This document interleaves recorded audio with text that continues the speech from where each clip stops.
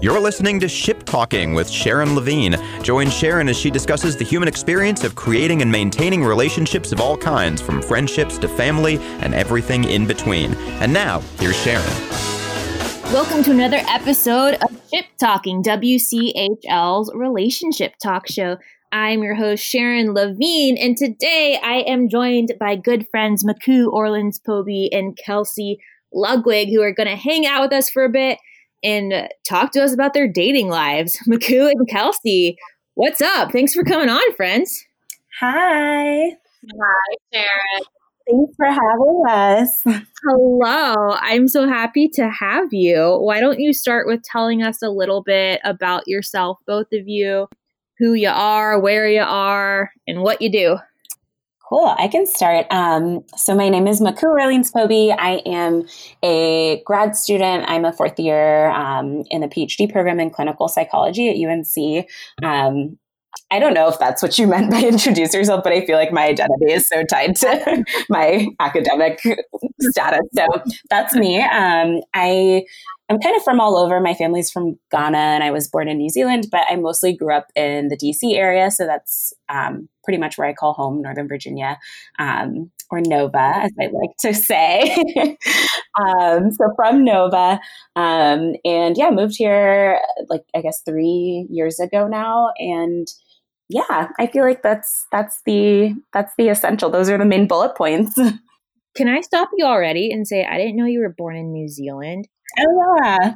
Yeah, my family was just all over the place. My parents lived there for about 10 years or so, and I was born towards the end of that. So we moved here when I was pretty young, but it's still a cool hometown to claim, Christchurch, New Zealand. That's amazing. My little Kiwi friend. Yeah. Kelsey, tell us about yourself. I'm Kelsey Ludwig. I was also part of that clinical psych program, which may be how we all can know each other. Mm-hmm.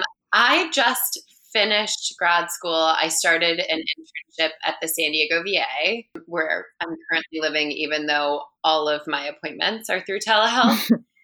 So I'm in San Diego, just got back from a bike ride, had lived in North Carolina for almost my entire life. So it's a big switch, a big transition, but I'm really happy to be here, and it's a nice time to connect with you guys. I miss Durham. We miss you too, and I think it's also our listeners might have observed a trend now. I feel like we're just pulling everyone onto this show from the clinical psychology department at UNC. Why not? You're all so interesting and articulate and have such cool stories. Man, this is going to be a tough act to follow then. So the three of us have talked a good bit about boys and dating, and I know both of you have had some experience dating during the pandemic. So I just kind of want to open it up to y'all. Like, give us the good stuff. Like, tell us about what's going on in your life. Tell us about the boys. Tell us about dating. Fill me in. I can start. So I have really only dated one person since the start of the pandemic. And before that, I was in a relationship, so I wasn't really dating. Obviously I was not dating. It was a monogamous relationship. So I've had like one COVID dating experience so far with one person, which I was actually pretty nervous about because I didn't know. I mean, you know how there's people out there that are just, going to all the bars and doing all the things. And I was like, what if this ends up being one of those people? So we had our first date. We went to Vecino, which is like, basically I was like, I only want to go somewhere that's outdoors and that they're actually social distancing, blah, blah, blah. So we went to Vecino, had some beers, and basically I guess we both decided that we just didn't really want to keep dating other people. I think partly, at least for me, partly it was because of like COVID safety. And then also obviously because he's really great. I'm not going to say his name because we haven't even like DTR'd yet. So I'm really interested to hear what he thinks when he listens to this. He just happens to be a listener and like hears about it for you. Well, I told him about it. So if he wasn't a listener before, he will be getting a link. So I love it. We will see.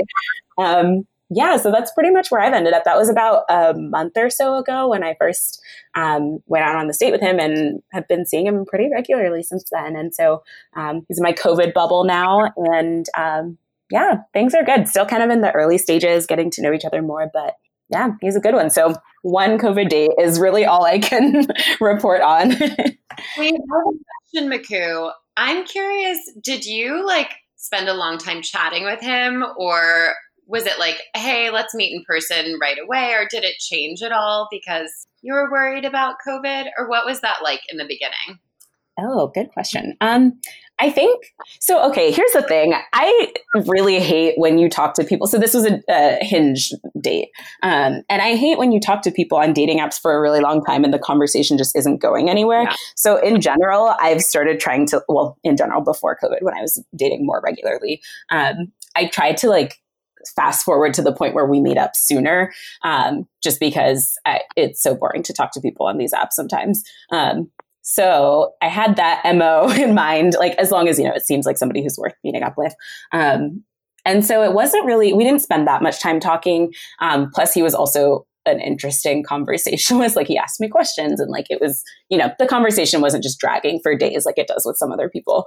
So I think he had social skills. It turns out that's something I really like, and the people I date. So we didn't talk for that long. And then we met up probably after maybe a couple of days of talking. I remember when I was on the online dating apps for a while, I went through phases where I was in the mindset of let's just get off the apps, meet up as fast as we can. I don't want to waste time with this insignificant chit chat. And then I would swing in the whole other direction after going on just terrible dates and wasting hours and hours of time, and want to completely vet out guys before I would meet them. Yeah. I've definitely taken both approaches before. Yeah.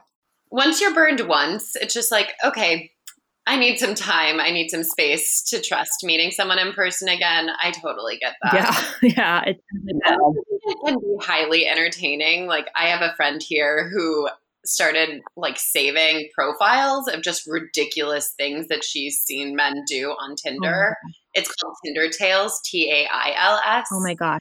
Wait, I love that. And it's just what? Can she come on the show and tell us about it? Oh my God. I think that she would love that. Again, she would be a clinical psychologist, but from a little bit further away. She's from Georgia. Yeah. Oh, bring her on. She's amazing. Cool.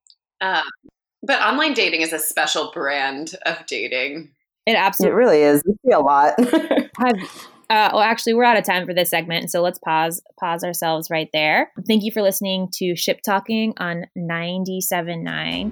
We'll be right back for some more dating talk. Thanks for listening. You're listening to Ship Talking with Sharon Levine. We'll be back with more after this on 97.9 The Hill. They'll say, Brandy, you're a fine girl. What a good wife you would be. And now back to Ship Talking with Sharon Levine. Once again, here's Sharon. Welcome back to Ship Talking, WCHL's relationship talk show. I am your host, Sharon, joined by Maku and Kelsey. I think we left off Kelsey with the quote, "Online dating is its own form of beast." Was that right? I think it is its own beast, Sharon. It's not even its own form. I think it's its own beast. Tell us about your experiences. Which apps have you been on? How long have you been on them? Give us some juicy stories if you have any. You know what? I also I feel like Maku has some really clutch eggplant stories, but Kelsey, what's a clutch eggplant?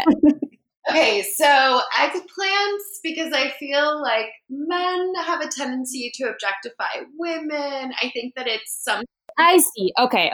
Okay to emoji them into. I was literally thinking about gardening, and we've been growing eggplant. So my mind was in.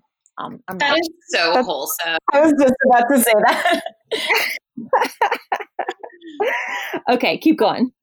You know what? Surprisingly, I've had a lot of success with online dating. I think depending on what you want, Online dating for me is a really nice way to figure out if someone is intellectually compatible. Yeah. So I actually met my ex-partner of approximately 4 years on Hinge when it was like beta tested, like it was still in like its original form. Oh, really? Yeah, it was. And it was when it was still based off of like Facebook friends. Yeah. Oh, yeah. It was like how many degrees of separation you have from everyone. Exactly. And for whatever reason, I'm pretty sure I was connected to him through his ex-girlfriend, who was a medical student at UNC. So the world works in mysterious ways. But and then the partner that I was with for several months before I left for internship in San Diego, I also met on Hinge. And then more recently, I'm dating someone in not a complicated, but just like maybe a rare, unique relationship. We met on Bumble. So maybe it's Bumble that does the trick. Kelsey, can I tell you a story that I just remembered that involves you? And it's kind of embarrassing on my part. Oh my God, I'm so Sharon. Everything. Back when Matt and I started dating, like a year and a half ago. So listeners, just some background. My boyfriend is in their graduate program. So they're all connected, and that's how I know Kelsey and Maku. I was at Ponysaurus one night with some friends, and I texted Matt this, and he was like, "Oh my God, my TA is there on a date." And Kelsey, I had never met you, but I was so excited when I heard that someone around me was on a first date. And he was describing you. He was like, she's got long blonde hair. She's really cute. She's really like smiley. And so I was like trying to figure out who you were. And then I spotted someone who I decided was you. And then from there, I was trying to figure out if your date was going well or not. How was it, Sharon? I thought your date was going pretty well, but then, oh my gosh, this is so embarrassing, Kelsey. On your way out, I was watching like him walk you out of Ponysaurus, and I watched you part ways, and I was watching to see if there was going to be a kiss, and you just gave him like the brief kind of head turned hug. Did you give him the cheek? Did he try and you said nope? No. Oh my God, Sharon, this is amazing because that was my first date after breaking up with my boyfriend of a long time. And I remember that deeply. But what I'm honing in on right now is the fact that I told the class that I was a TF for. That I was on a date. That's probably inappropriate. That was going to be my first question, was how did Matt know that his TA was at Ponysaurus? I don't know. In like our defense, we're in grad school. You're like the same age as everyone that's in your class. So, I don't put it past me that even if it were like I was a 50-year-old professor, I'd probably be like, yeah, I'm going on a first date tonight. No big deal. No boundaries. You could build relationships with your students. Yeah. It would definitely normalize their professors, I'm sure. Absolutely. So was I right? Were you not super interested in this guy? I have come to realize that like, unless I feel a little bit trite saying like, oh, like if you don't feel the spark, like maybe it'll come later. I don't feel that at all. I think the past few people and the current person that I'm seeing, like I know immediately if I'm intrigued by them. Kelsey, can I share a thing that you've said to me so many times that I love? Your way of kind of defining that spark. Oh, I love it, Maku. You told me that you were like, yeah, I just ask myself, do I want to take a bath with this person or not? And I thought that was so sweet. Oh, Maku, I love that that's my tell. If I want to take a bath with them, I'm like, okay, you're in. You're in. Yeah, it's a good criteria. It's so funny though. Like I just turned 31 and like dating in San Diego is a special brand of weird. I think Durham is special too because it's like you have Durham, Chapel Hill, Raleigh, and there are a lot of folks who are grad students and like sometimes people are transient. But living in San Diego is like a special breed of strange because for the most part, there's so many men here who just like never grew up. Like And it's not like they failed to launch. I think it's like Neverland. They just don't want responsibility. And so I have so many girlfriends who are trying to date here, and they go on these dates and we meet men who are like 35, 36, 37, like they're not 25, and just like such interesting like interpersonal dynamics, or like what they're interested in doing, or like how non-committal they'll be. And I don't know, it's just like dating as a 31-year-old, I'm like, this is so strange. And when you find someone, like I've recently found someone who I'm like, we're intellectually compatible, like you're an adult, I'm very attracted to you, like an entire package, but you're like, okay, I want to lock that shit down. Yeah. Let's do this. Versus I think maybe a few years ago, I'd be like, okay, they were fine, they're interesting, but like I'm worried about it. Like I don't want to commit. I'll see 20 other people before I decide that I want to date someone seriously. I completely felt that too when I was like in my late 20s, early 30s. And I think one effect of that proved to be kind of troublesome for me was that it made me put so much importance on the relationship whenever I kind of deemed someone as worthy of continuing to spend my time to, because similarly, I found there were so few of them. And so when I'd find one, I would just be like so hopeful.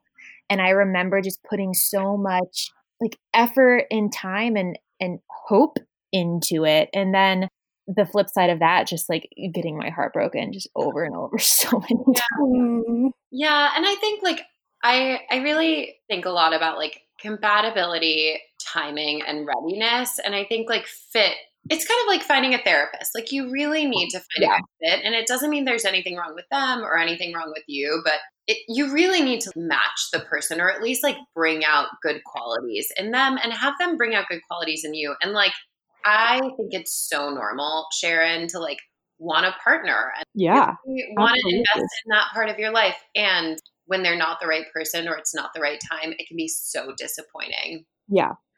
I love the idea of San Diego being this like secret Neverland that stunts. All right, we're going to go ahead and take a break there. Thanks for listening to Ship Talking. We'll be right back.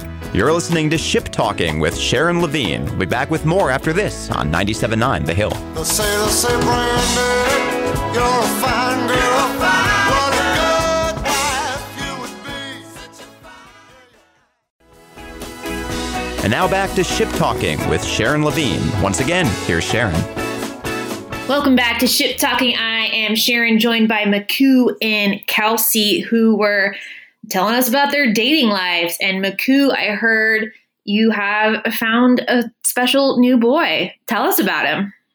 I'm thinking about how I would talk to you about it if I weren't on a podcast versus if I were. I was going to start with his name, but I think I won't do that. Give him a fun alias. Oh, what fun alias. Barnaby, because I was recently on a call with somebody named Barnaby, and I was like, I love that name. If I had another cat, that's what its name would be. So we're going to call him Barnaby. That's nowhere near his real name.